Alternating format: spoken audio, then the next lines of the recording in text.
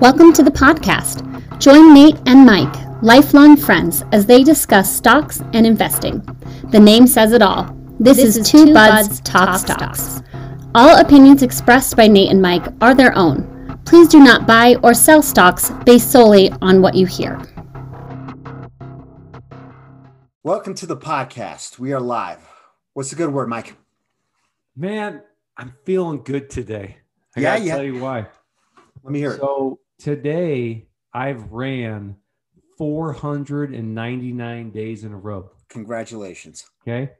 So I got to thinking when I was running today, 499 days. Tomorrow I've got 500. Big party you're not invited to.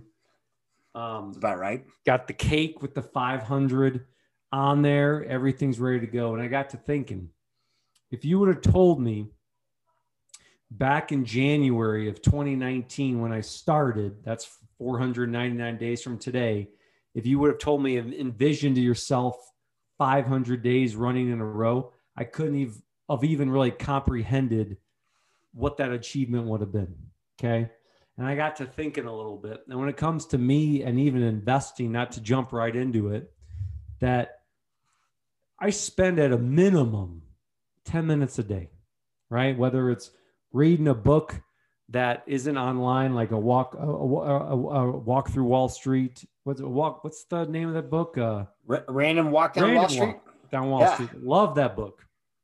Or Intelligent Investor, or spending 5 minutes reading a Yahoo article, Yahoo Finance article, or even just Googling what's earnings per share, whatever it is. Mm-hmm. I spend at a minimum 10 minutes a day. And it got me thinking, 10 minutes a day over from January 1st to the day I started running to today, that's about 83 hours.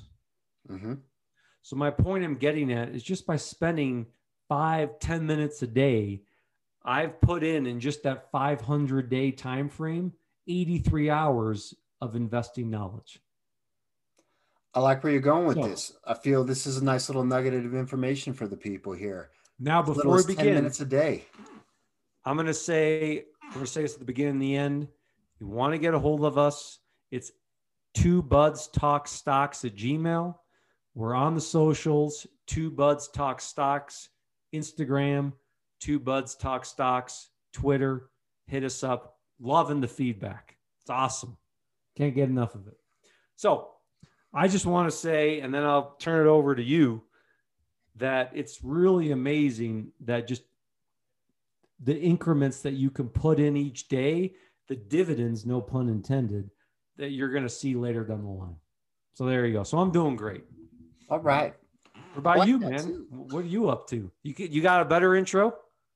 No, I like that intro.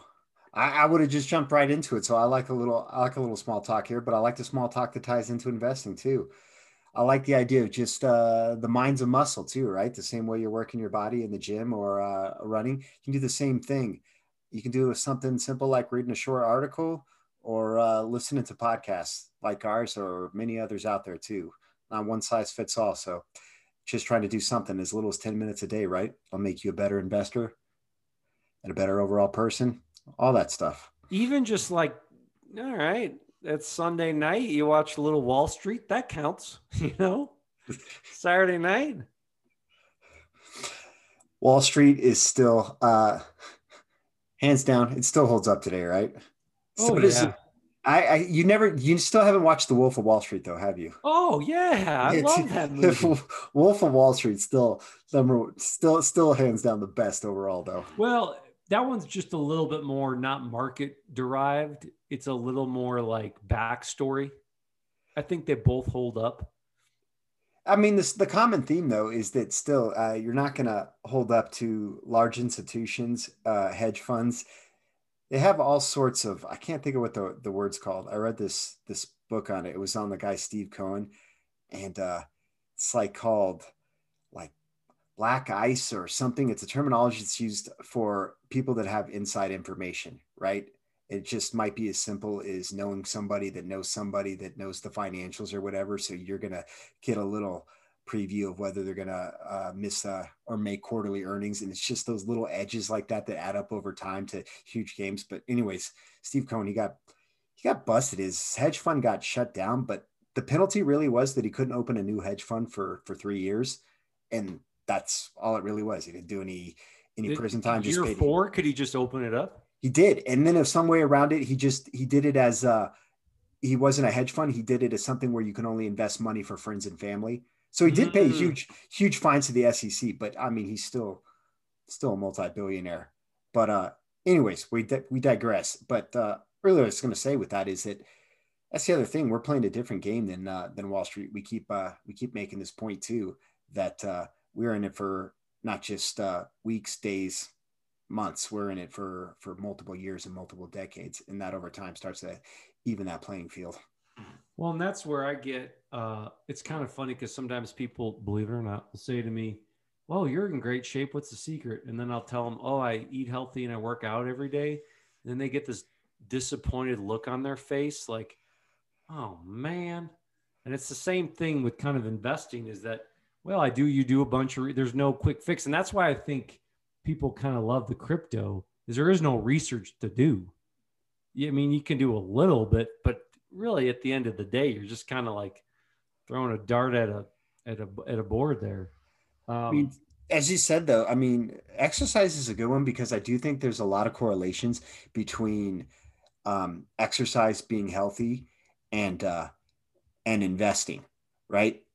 And in the idea behind both is that a lot of people think that there's some magic bullet to both, right? To find that hidden gem that's just going to compound like 20, 30, 40% year over year.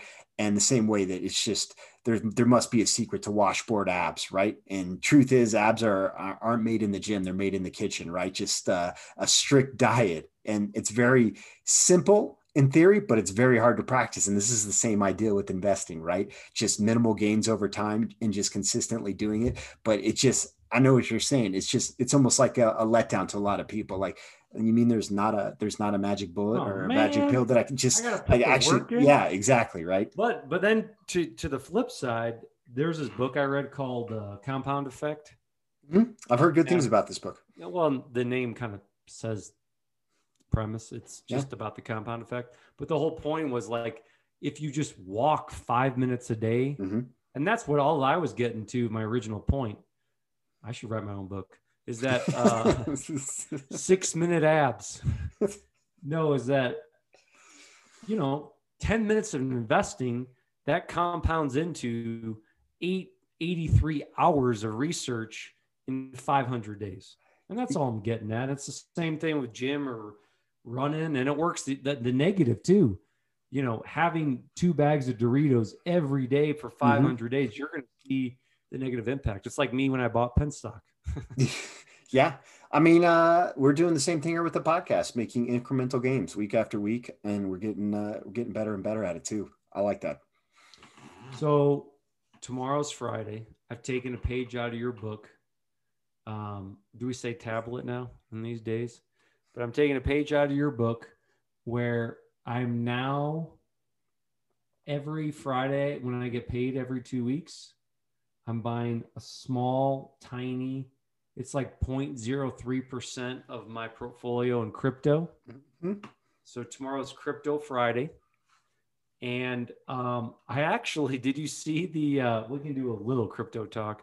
I purposely didn't bring my phone in here, so I don't have it on me. What is that? Internet computer? Did you hear that about that? No, what is this now? There's this, let's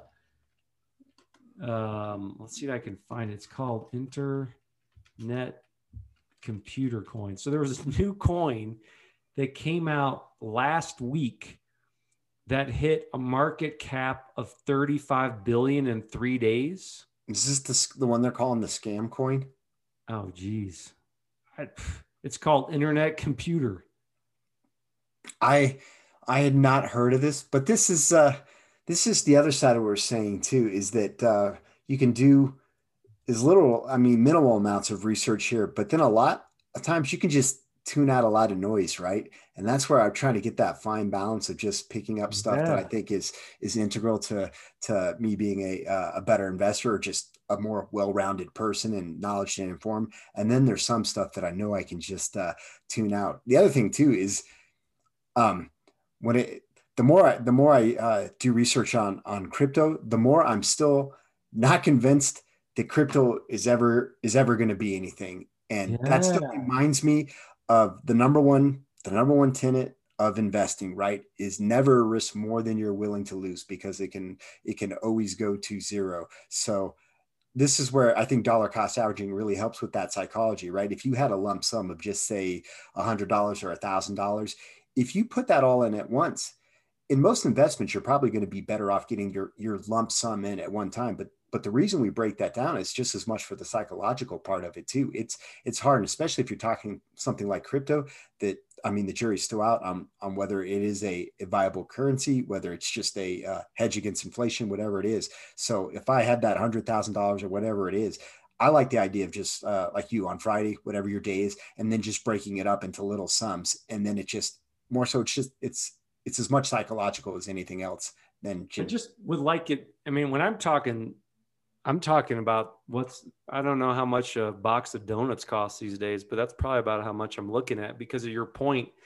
It reminds me of tulips in the 17th century, right? You know, the whole tulip story. That's the first bubble ever was the tulip bulbs. Bubble ever. Well, that's the thing. Can someone at least make a coin called a tulip bulb, right? That's the one that you and I will do. All we have to do is figure out how the blockchain works and decentralize it, and then we can create tulip coin. Well, and this one's like, and then I actually don't want to spend too much on it because it bores me. Yeah, it's called Internet Computer, and it's I don't know. It's like what's the Coinbase, which they actually rallied a little bit this week. Anyway, I'm still more of a Bitcoin guy if I'm going to pick a coin. There's something though I did want to talk about, right? I want to do a little bit. I was thinking about this week, a little good old fashioned Dow talk. All right. So because of the pandemic, did you know that in August of last year, 3 stocks were dropped off the Dow? We talked a little bit about one of these maybe a few weeks back. Is this why Salesforce.com is on the Dow? Well, or was it three that dropped off, which is interesting because one of them was the stock that I owned. Ooh, I think I know one. Was one of them Honeywell because it got bought out or something? I don't know. Well, Raytheon was on the Dow. Then they actually went, they consolidated with United Technologies.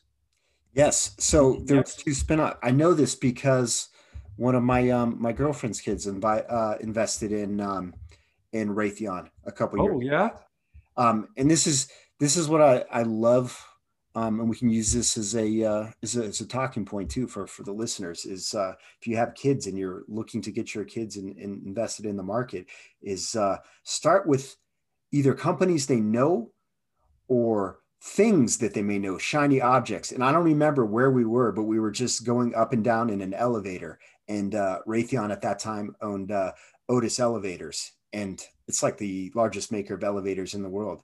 And just pushing the buttons. And I was like, this company right here, Otis, it's publicly traded. It's owned by Raytheon. They also make things like helicopters and jet engines, and they own Carrier, and they make air conditions. And immediately he's like, I'm in. I want to buy that. And I was like, awesome. So and then looking at his portfolio, and I didn't realize that they'd spun off.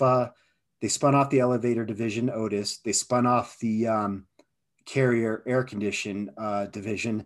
And then it's the leftover part is Raytheon Technologies. And I think that's still just a lot of the aerospace stuff like helicopters, jet engines, defense. But the best performing stock he has now is actually Otis. I mean, his cost basis on that is basically zero. So it's just everything's pure profit on that. Where we've talked about it before, like you have sites like Stockpile. Mm-hmm. If you got a kid that's young, 12, 13, doesn't matter, you can buy. There's no, actually, it's like 99 cents per transaction, which is funny because 10 years ago, 99 cents, that's awesome. And then you can buy stocks and put money in there, and then they actually can it's a fun way for them to get in the market. And you're right, that's a big change, which every investor hits. My 9-year-old, he has 6 stocks in his account, hence the 6 and the 9 confused, where he's got things that he's aware of.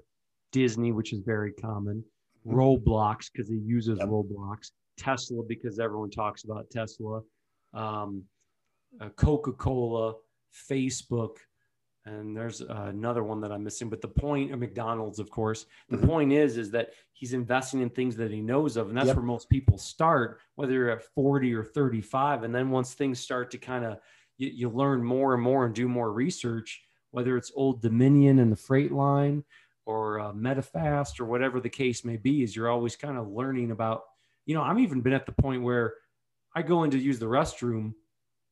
All right, Georgia Pacific. They publicly? We talked about this a lot. Every bathroom has the Georgia Pacific toilet paper or towels. Yep. And that's kind of where Ecolab, you're washing your hands right there. They've actually been on tear, but that's more COVID related, in my opinion. That sometimes, we can get all what you're going into work, whatever the case may be, that it's okay to branch out past that first kind of phase of things, buying what that Peter Lynch philosophy that we talked about. Yeah, this is a good point to make. I mean, and it holds true not just for kids, but if people are looking to start getting invested, start with the companies or the products that you know and that you use on a daily basis.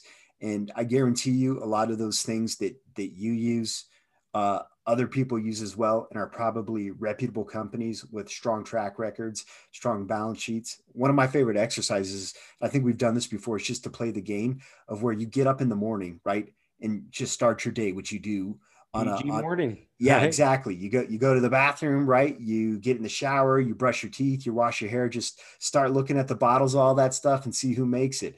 You get a little further, you get dressed, you start looking at the tags on the clothes that you buy. And where do you buy them from? Things like that. A lot of people shop at the same places. You get a little farther, you get out the door, or you go to the refrigerator, right? You start looking at your food. Get in the car, you're driving, Starbucks, McDonald's, wherever it is. How do you pay for that? Pull out your credit card. Is it Visa, MasterCard, American Express? So it's just a fun little rabbit hole to go down, but I guarantee you that it's an easy way to get started. And also, if you have young kids that are looking to get invested or showing interest, if you want to bring it up, it's just look at these things too. And there's nothing funner than going into McDonald's or drinking a Coca-Cola or watching Disney, and then you can just relate with someone and be like, "Hey, we're both part owners of that company." I even do it in my house where I'm like, you know what? I'll give you I'll buy you $20 worth of Roblox if you clean your room. Yeah. And he cleans his room. He's like, "Oh, you're gonna give me $20 worth of Roblox?" I'm like, "Yeah, I just booked it in your account right now." And he's like, "Oh, it's not the same." I agree with you 100%. So we had Raytheon was removed, which I think I love the Dow because look, I know it's an indicator of as a whole, you got 30 stocks in there. Dow Jones been around for, I don't know. Yeah, let's go back. What's the history on the well, and the reason why I love it, and that's part of it. Forget investing, forget gains and making money and all the stuff. I just actually like looking at things that, and I actually like Wikipedia for all this too, but looking at the historical data, whether it's, wow, remember when Blockbuster was a huge thing? Remember when Circuit City was a huge thing? Remember when Sears was a huge thing?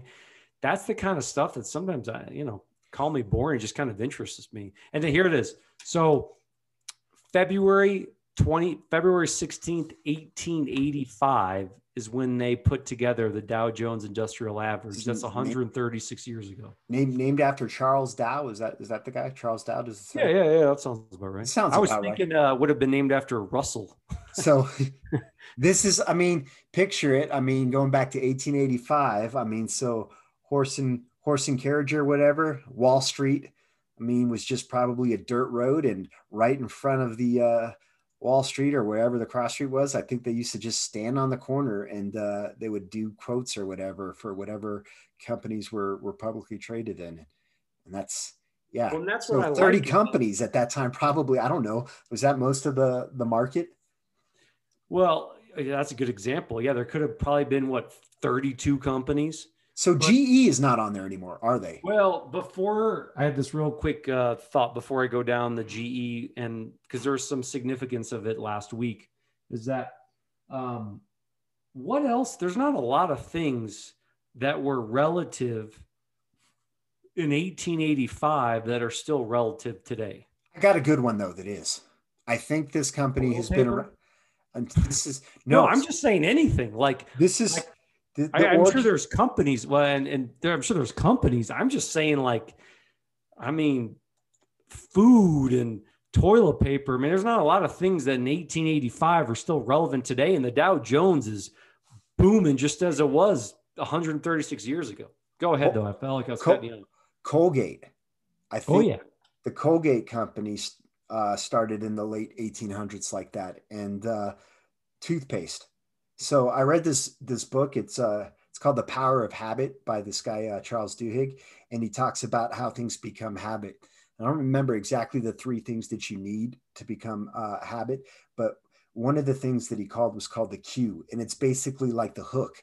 In order to do something over and over again, you need a reward. You need some sort of effect that you can get. So basically, up until this point, nobody brushed their teeth.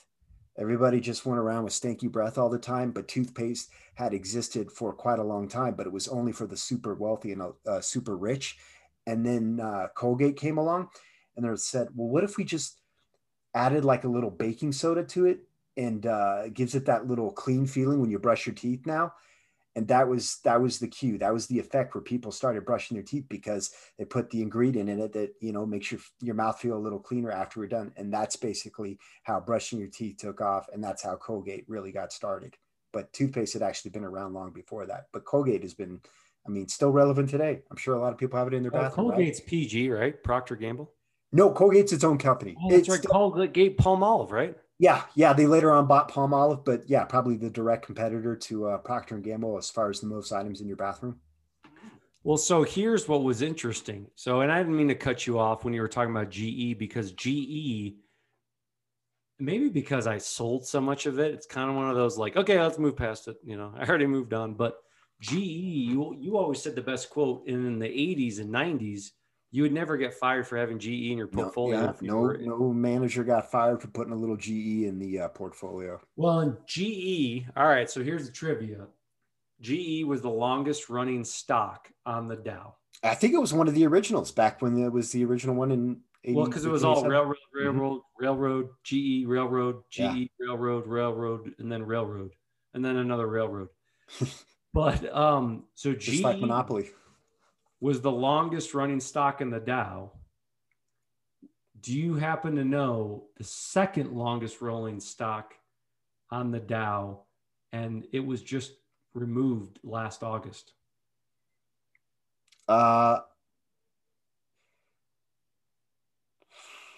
Stump. Exxon? That's right.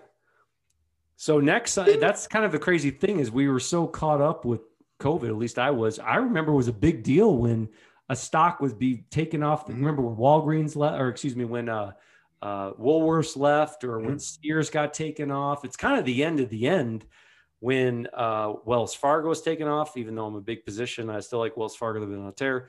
But when companies are taken off the Dow, that was a big deal, man. Like the stock would just go down because it was taken off the Dow. And then last August, we had Raytheon, which was removed. We had Exxon, which was removed. And this is like the historical boring part I like, where you had the second, and that's kind of going back to our point last year, is that buy and hold, great, but buy, hold, and keep tabs on it, because even the Dow does that. Even the Dow is like, you know what, Exxon, we already have Chevron on there. It's not renewable energy. We already have one of them on there. Let's kick it off. And then they kicked 3 off, which I think was a big deal. Now, can you name the third? So we got Raytheon was kicked off. We had, and this was a big one. We had not Raytheon because they weren't on that long. Exxon was on there forever. The third one that was kicked off was a bit of a head scratcher. Do you know what it was? August of 2020. What industry is it in? I'll say this. It probably was, when they kicked it off, one of the most looked up stocks in the entire 2021. If I had to, like, if you're not me or you, or I didn't mean to sound like that, but not like someone that's really into the market, you probably wouldn't look it up. But if you're just some guy that's never spent $1 on investing, you probably would think, I might want to buy this company. They pay a fat dividend. Pharmaceutical. It's got to be either Pfizer or Merck. Well, that's funny. Both were on the Dow, and they kicked Pfizer off. That's interesting. Well, I don't have any data to back this up, but wouldn't you think if you're an investor that wanted, or excuse me, if you're a non-investor and you wanted to invest some money, you probably would look up Pfizer with all the stock talk and all the vaccine talk and all this stuff? Yeah. I mean, I'm going on a limb there. I heard just basically a study that they did about this time last year, and they interviewed a lot of people and they asked what the most trusted, recognized brands are. And so a year ago at this time, brands that did really well were Clorox and Zoom was another one that did really well. And it makes perfect sense because, well, those were where we were using during the height of the pandemic. You fast forward a year later and they do the same survey, the same people, and things like Zoom and Clorox are not even on the list. But it's interesting because now it's on the list is Pfizer and Moderna. So companies that are helping us to get out of the pandemic. So that's just a long way of saying just how fickle people are, how short-sighted they are. It's basically just in the moment what you're using. But makes me think that this is the same thing with the Dow. It's really interesting because the Dow is the only index. And again, the Dow is just 30 companies considered bellwether companies and a lot of different industries. So sometimes when you hear a lot of people talk about the market, they'll use it interchangeably. They'll say the Dow, the market, but that's really just because it's 30 bellwether companies that can give you an idea overall of how each sector or industry is doing. But it's really not nearly as relevant as it once was because, again, it's only 30 companies. And the second thing that's interesting is that it's a price-weighted index. So when you add those 30 companies together, the weighting of the companies, it doesn't have anything to do with the overall size of the company. It just has to do with what the stock price is trading at. So, well, it's like the Apple example, right? Yeah. The Dow was at, I mean, again, we'll have Tom, our researcher, look this up, but the Dow was at maybe 2,200, or I don't know, whenever before Apple was put in, the Dow was at what, 2,100? I don't know, 19,000, 2,100, 21,000, 19,000. That you put Apple and they've gone that crazy run. So the Dow was up huge, but a lot of it was contributed to Apple. Yeah. And if you took Apple out, the Dow would probably be at, I don't know, 2,200 or whatever it is. Well, especially before its stock split. I mean, Apple split its shares. So for each one share you owned, they split it and you had 4 additional shares, which then would lower the price dividing by 4. So it's just, it's not it's fun to talk about this stuff, but if we're looking at index to measure our performance or invest in, we're looking for something far broader, like the S&P 500, which is 500 of the largest global companies, or you can get even broader when you're looking for total market diversification. And there's all sorts of ones. The one we talk about a lot, Vanguard's VTI, which is about 3,700 stocks. So you have a lot of smaller stocks, you have mid, you have large, and then you just have the mega cats. And that's probably still a better representation overall than just than 30 companies, right? But it's fun to talk about because it's the oldest index. It's been around for well over 100 years. To me, that's why I like to meet in the middle. I'm not a big Russell 2K, Russell 2000, or the VTI, the whole, and then I wouldn't want to just be buying Dow. I like the S&P 500. I like VOO. It's a symbol, or there's hundreds and thousands of S&P 500 indexes versus the Russell 3000, that I kind of like to meet there. And we'll talk about that more next time. But what I love about the Dow too is just because it's trying to give you a time frame. It's trying to tell you at this point in time what really the well-performing kind of stocks are. And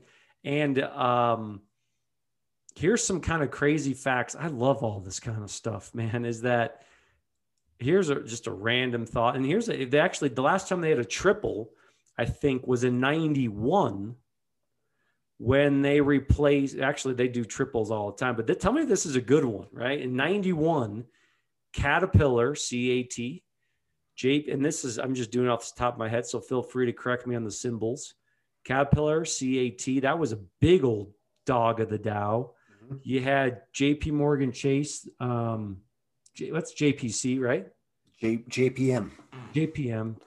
And then Disney, they replaced American Can, Navistar, and US Steel. US Steel was a beast. X, symbol X. Let's go back. What was the ones they replaced? I haven't even heard of they replaced, sorry, I went too fast. So you had 91, Caterpillar, JP Morgan Chase, Disney, which you kind of disappointed me. Not that you didn't, but Disney doesn't pay a dividend. And that was like kind of a bummer to hear that. But well, this is good financial sense though. I mean, a company can, the excess profits they make, they can reinvest in the company. They can buy back shares. They can pay it out to shareholders in the form of dividends. I don't know, but it makes sense when you look at when they cut the dividend, right? It was in the middle of a pandemic. And especially when, can you imagine at this time last year, we didn't know how long the pandemic was going to last, where COVID was going to end up. And the fact that all their theme parks were closed, all the cruise ships were closed. They basically furloughed or laid off every single worker at those. And then it's estimated that their quarterly, or I think they paid it semi-annually, so they paid it twice a year. So it was something like $2+ billion. So they were scheduled to pay out that dividend and take away the health risks and just not knowing where we were. Just from a PR sense, if you just laid off or furloughed every one of your employees and then you paid out $2+ billion to shareholders, that just, side note from just the health risk, which was the number one issue, that just doesn't look good. And now that I'm like a crappy human for wanting the dividend. that's what I'm saying. Yes. Putting profits before people. That's all right. All right. You guys, that was a good comeback. I like it. They replaced American Can. I've never heard of this. I'm guessing they make cans. I mean, it was on the Dow. They were a manufacturer of tin cans and was a member of the Tin Can Trust. You can see how you're making this up now. I'm not making this up, man. Look, I had some feedback from someone that was listening that's been following the market for, I don't know, 50 years. And he's probably like, yeah, American Can Company. You can't, oh man, that thing was huge dividend. That makes sense. Where in 1991, I just wish you could be, okay. You know how like people want to be in the draft war rooms where they're like, why you should pick this player and why you shouldn't pick that player.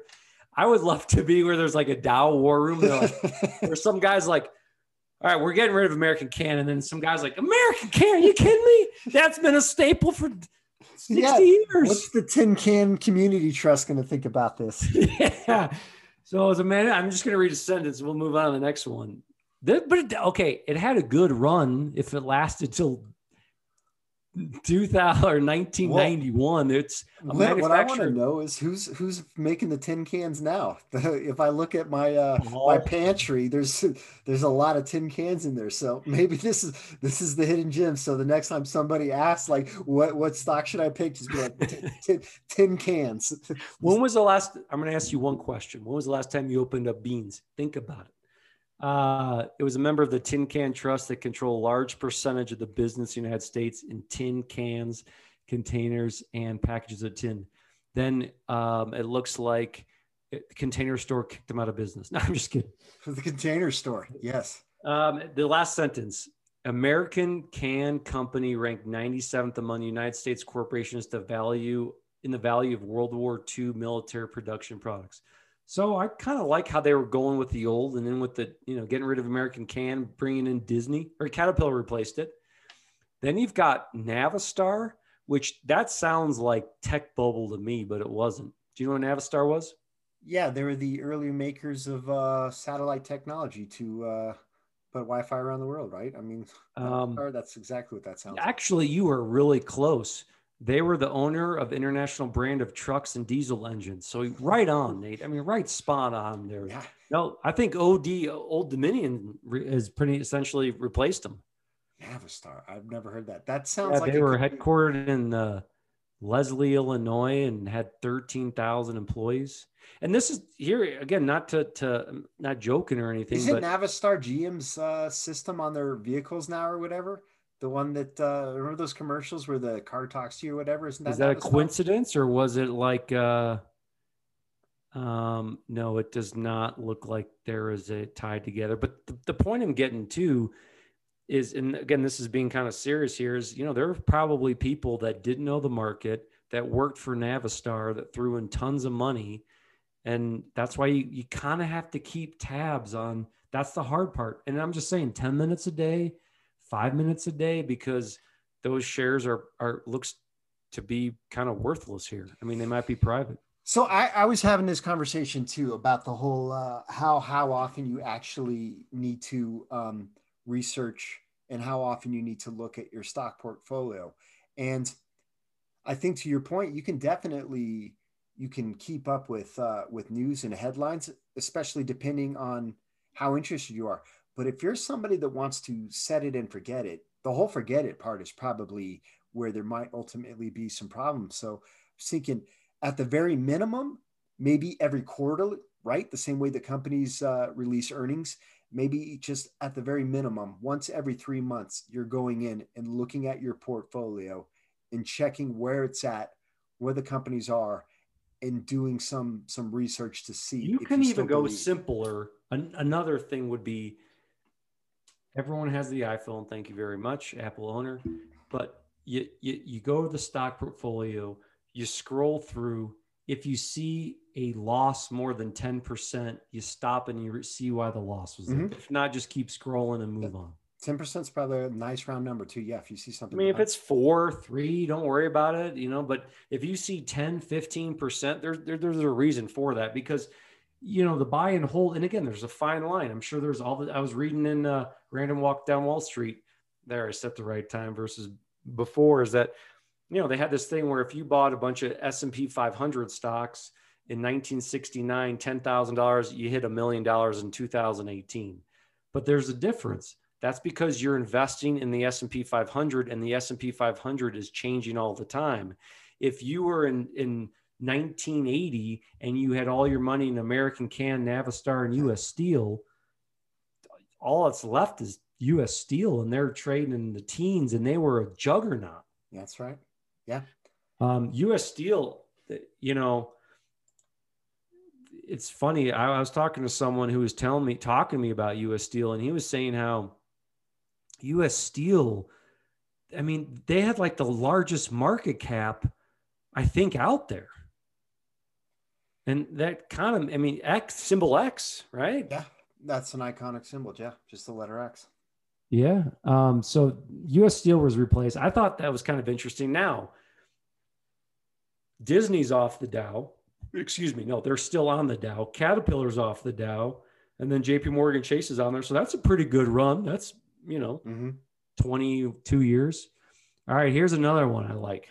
All right. This one's going to be fun. Okay. And this is another interesting thing that, and we'll talk some fun stuff later, but I like this Dow talk. You into this? We can, you know, just talking stocks is what we do, bud. So yes, I love it. All right. 1999, you had Microsoft, Intel, SBC Communications, and Home Depot. Now, before we go on, that was a bold move to put Microsoft and Intel into the Dow at the same time. But I guess, I mean, that's the roaring 90s before it collapsed. Well, you probably needed some weighting for technology, because up until that point, there really was, IBM was the only thing. That was it. Yeah. Well, yeah. That technology. Was a good point. So it makes sense that time during the late 90s with the tech boom and the internet boom Microsoft was probably at that point one of the biggest companies in the world. That's got to be around close to the time too, where they were going through their antitrust stuff with the government. At that point, Intel was way ahead of every other chip and maker. Now they're kind of like to me, Intel is kind of the modern day IBM. Would you agree? Yeah, I mean, well, there's, I mean, there's definitely a lot more chip makers out there because there's just so many more electronic devices. But I mean, I can remember a time where, again, if you think back to that period of the late 90s, every PC, right? It was like Intel Inside, right? They had the whole little jingle that around the commercials. Well, and that was where we talked about what a moat is, which is a term for Warren Buffett basher. I was told you are, by the way, that it's something that just corners the market essentially. And Intel cornered it. And you had what, JDSU, you had AMD. And the funny thing is, and I used to give AMD a hard time. Remember when they were $12 for forever and they were kind of a speculative stock? And feel free to jump in and correct me how I was wrong and everyone else was right. AMD back in the day, JDSU just don't sell us. and AMD. That was the old Kramer thing, right? Just don't sell us. And yeah, I was in the threes. And I remember AMD was the speculative stock. And that was even before NVIDIA even came out, or I don't know if they were traded or it wasn't on my radar. AMD is like a legit stock and a legit company. Yeah, they make a lot of money. They sell a lot of chips. So does NVIDIA, for that matter. All right, I'm gonna ask you a question, and then I've got a better and then whatever response you give me, I've got a better response. So, what's your favorite semiconductor company to own? Yep, I own NVIDIA. Okay, so I didn't ask you what semiconductors do you own. I said, actually, I own Texas Instrument too. Make analog chips. I'm gonna actually go a little bit further, and I just like the semiconductor ETF. Yes. So are you looking to buy into the? I don't own it, but I'll tell you this much. All right, this is good. Funny you brought this up. So, and I'm just kind of boring. Sorry for boring all the listeners that have already heard this story before. But I had Exxon. Mm-hmm. Yeah, we already lost all those people. I sold my Exxon. With the proceeds I have purchased some MetaFast. I purchased some Netflix, and I have about a third of it left. Mm-hmm.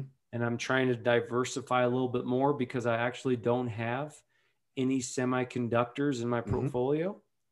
And I think because it's kind of, to me, semiconductors, and you might disagree here, and that's fine, to me are kind of like pharmaceutical companies.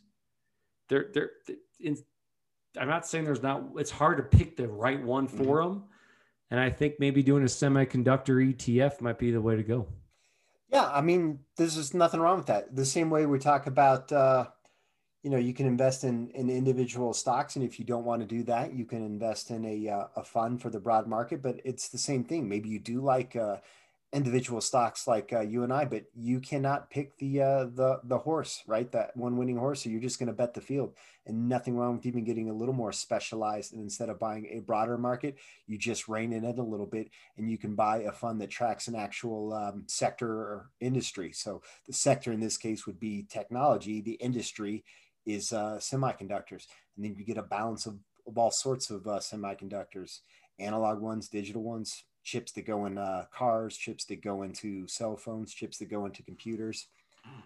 I kind of like that. So I was like, which one do you like? And I'm like, oh, I like them all. Boom. Worked out. I mean, this is also a good way to do research too. So if you are looking for a specific industry that you want to get into, so let's just stay with the semiconductors motif here, and maybe you are gung-ho to just invest in companies individually, but you're not sure, you could take a look at an ETF, a fund that tracks the semiconductors, and then you could just look at all the individual holdings and start doing research that way. That is actually a great idea. And that's where,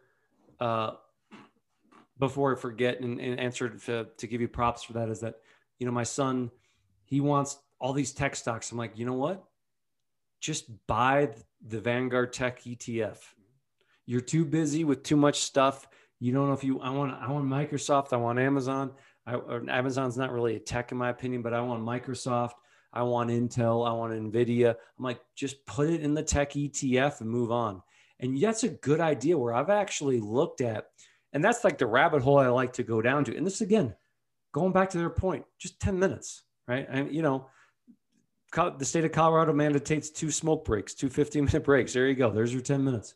Is that take the 10 minutes to, go down a rabbit hole, just clicking on different ETFs and just seeing what's in there. Yeah.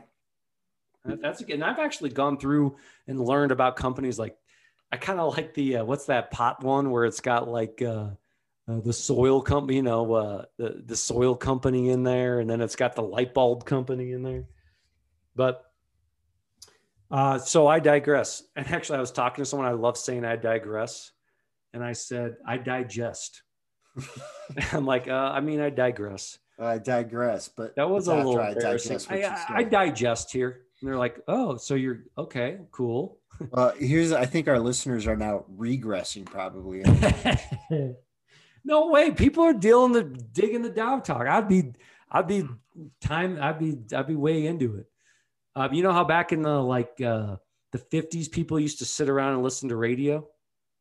That's what people are doing right now. They're just sitting around and listening to us talk. Things are in full circle. Okay.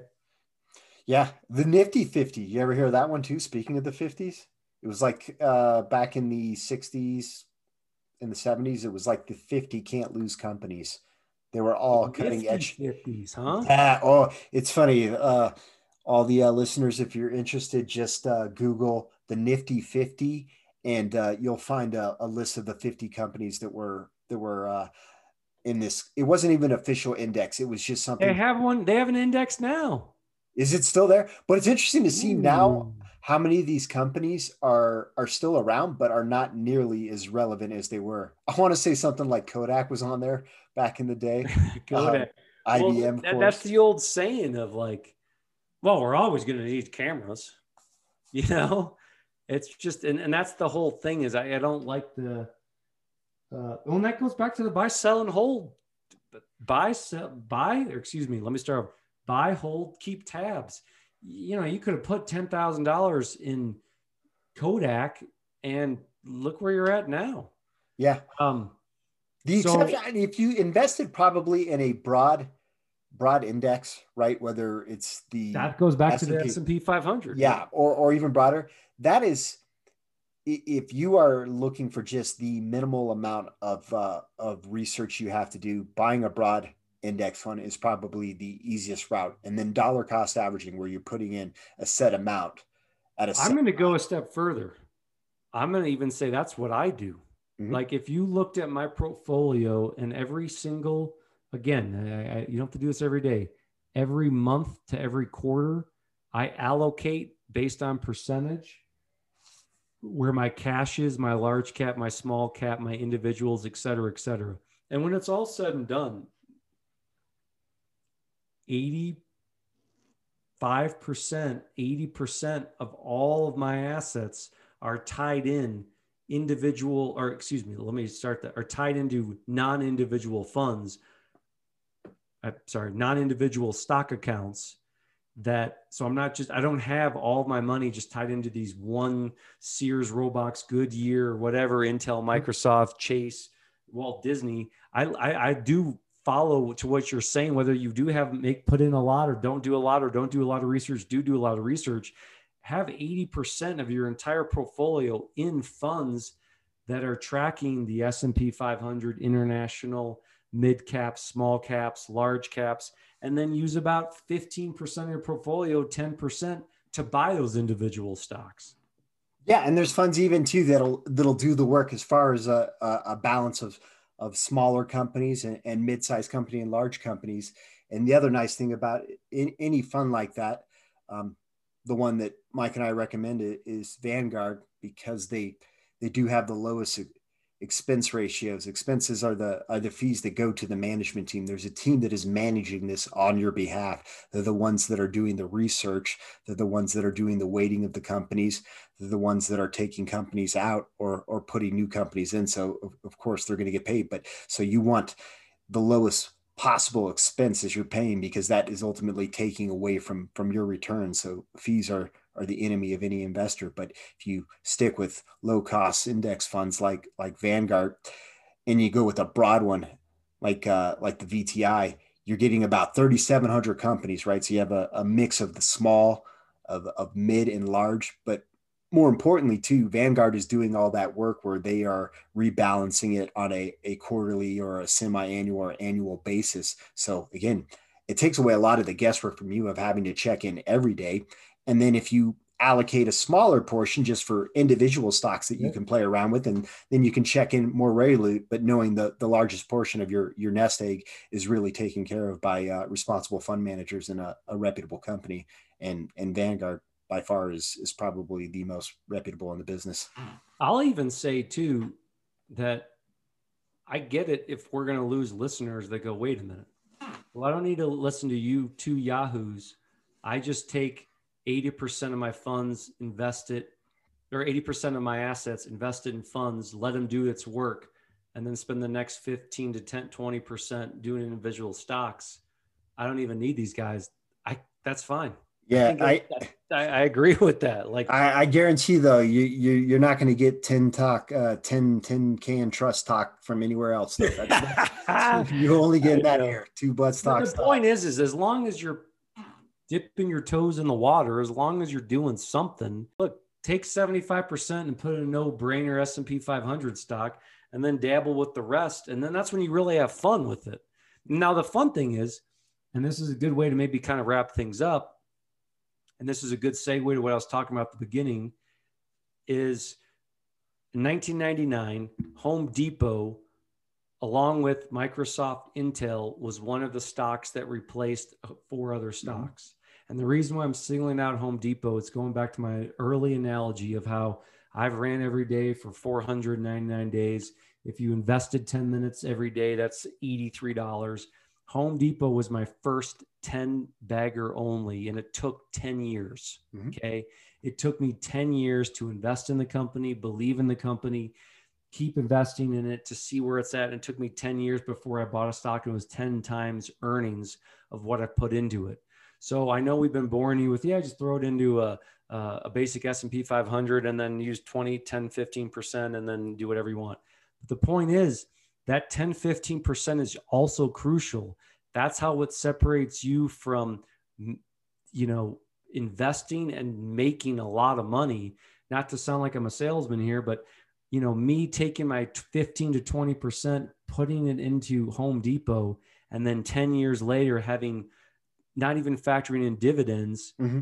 Sorry to go back to that in Disney. I know it's a soft spot for you. But factoring in dividends of that being 10 times earning and taking it 10 years to get there, that 10% that I've invested is huge 10 years later.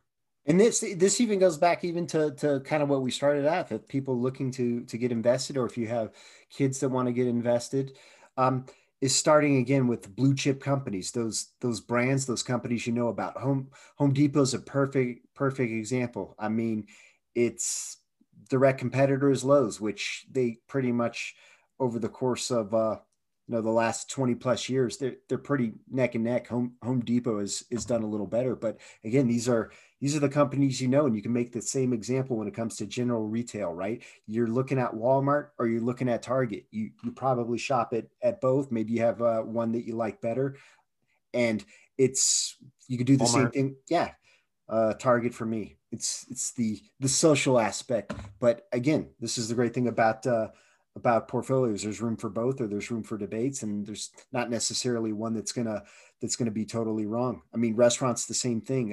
If you look at your burger joints, right? You got McDonald's, it's the leader, but there's other ones out there that are public, like Wendy's, or if you want to look at your coffee places, there's Starbucks, and I think there's a couple others that basically just, it's like a conglomerate that owns a number of other coffee places. Something happened with Starbucks. They were replaced. Who's that personal? I don't want to digest. No, digress. But there's not like a Carl Icahn, but there's one of those guys that. Oh, Steve Ackerman. He just he sold his. Is that the one? He sold his position in Starbucks, and then he bought into Domino's. That's DPZ. Yeah. That's right. Well, and that's the thing, is that going back to your point, not to just reiterate it, is that's kind of where I struggle a little bit with the crypto, is that I would rather be and time will tell, but I'd rather be the boring guy buying Home Depot 10 years ago and just seeing money turn over hand over fist and knowing that I'm holding on to an actual asset, and you don't even know crypto where it's going to even be in 10 months. Yeah, if I'm a Buffett basher, then you're like you're Buffett himself there, or you're Charlie Munger with that talk. Yeah. But hey, I mean, there's actually I can't disagree with any of that. Cryptocurrency right now, I don't know what it's going to be, but Home Depot is been around for 20 plus years. I see them being around for another 20 plus years.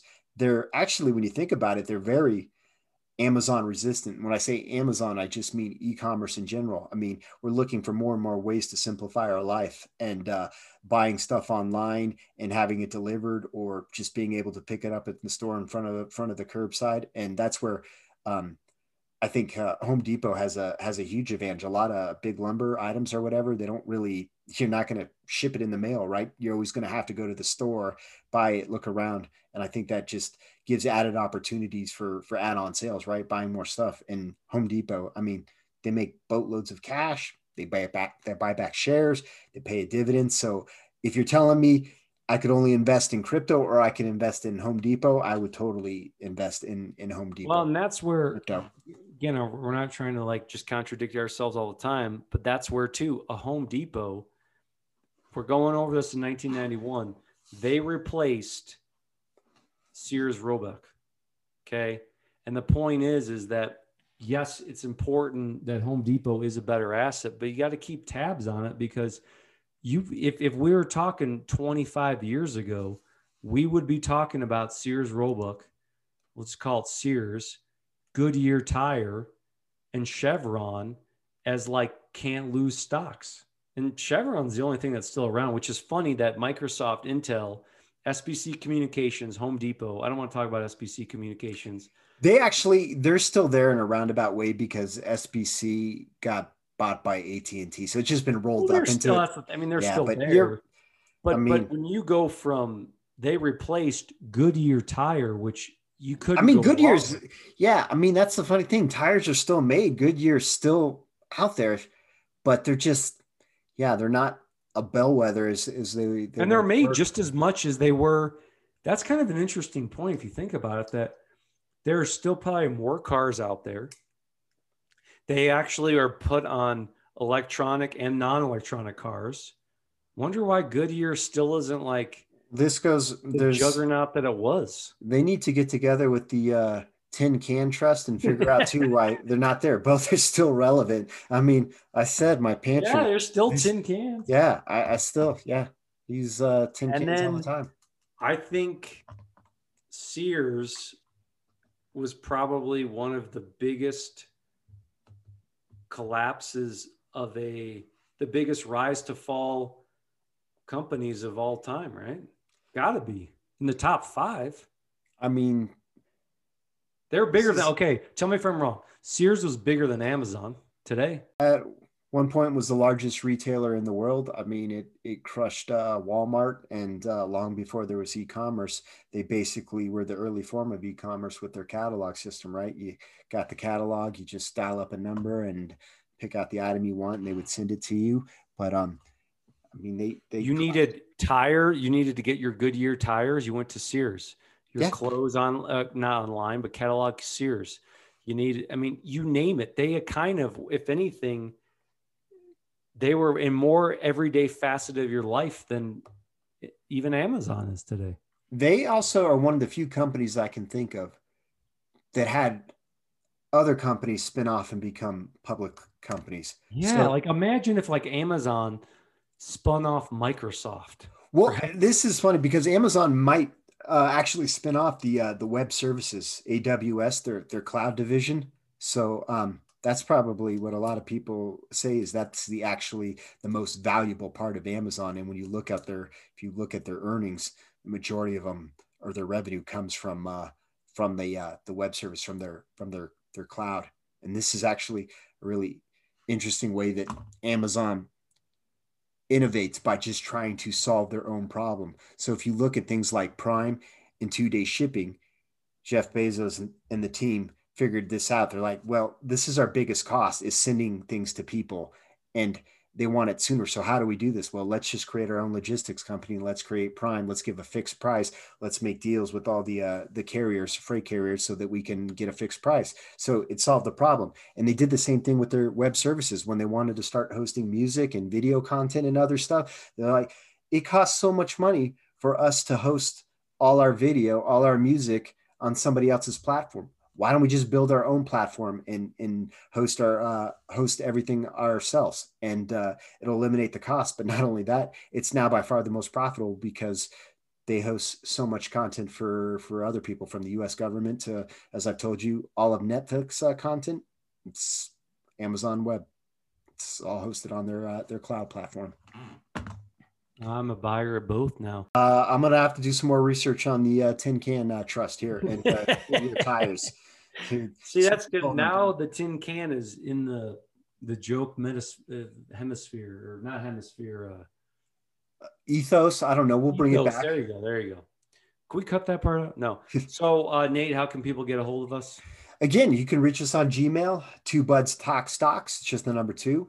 If you want to give us a follow on social media, you can reach us on Twitter at 2buds talk stocks. We post some pics up on Instagram, 2buds talk stocks. Again, if you like anything that you heard here, tell a friend. If you didn't like anything you heard here, let us know, and we'll try to get better. It's a work in progress. It's good talking to you. I'll talk to you soon. All right. See ya.